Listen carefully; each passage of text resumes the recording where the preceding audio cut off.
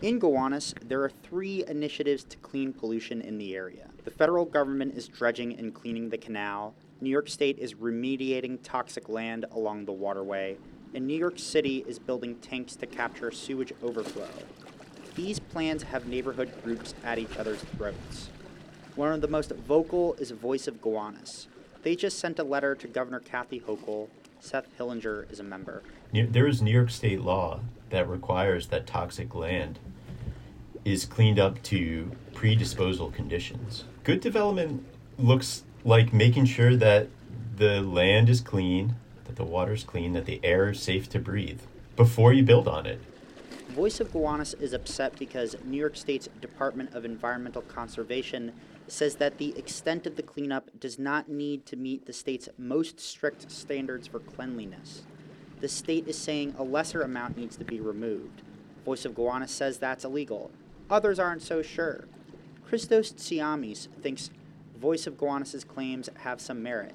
He's the EPA's project manager for the Gowanus Canal cleanup. Tsiamis says the EPA wrote a letter to the DEC raising concerns about the levels of toxicity allowed by the state. The two agencies are working together to find an appropriate level of remediation. This is what Tsiamis had to say about the Voice of Gowanus letter. Because they feel that there are sites where contamination is left behind, and what they're asking is for a more thorough cleanup. And as I said, that's a legitimate request. Andrea Parker is the executive director of nonprofit Gowanus Canal Conservancy. She says that a total cleanup is not feasible. That is too deep. That would be so invasive and really disturb the entire neighborhood. It's not possible to remove all of the deep contamination that is in this neighborhood. It would require digging the entire canal out 100 feet.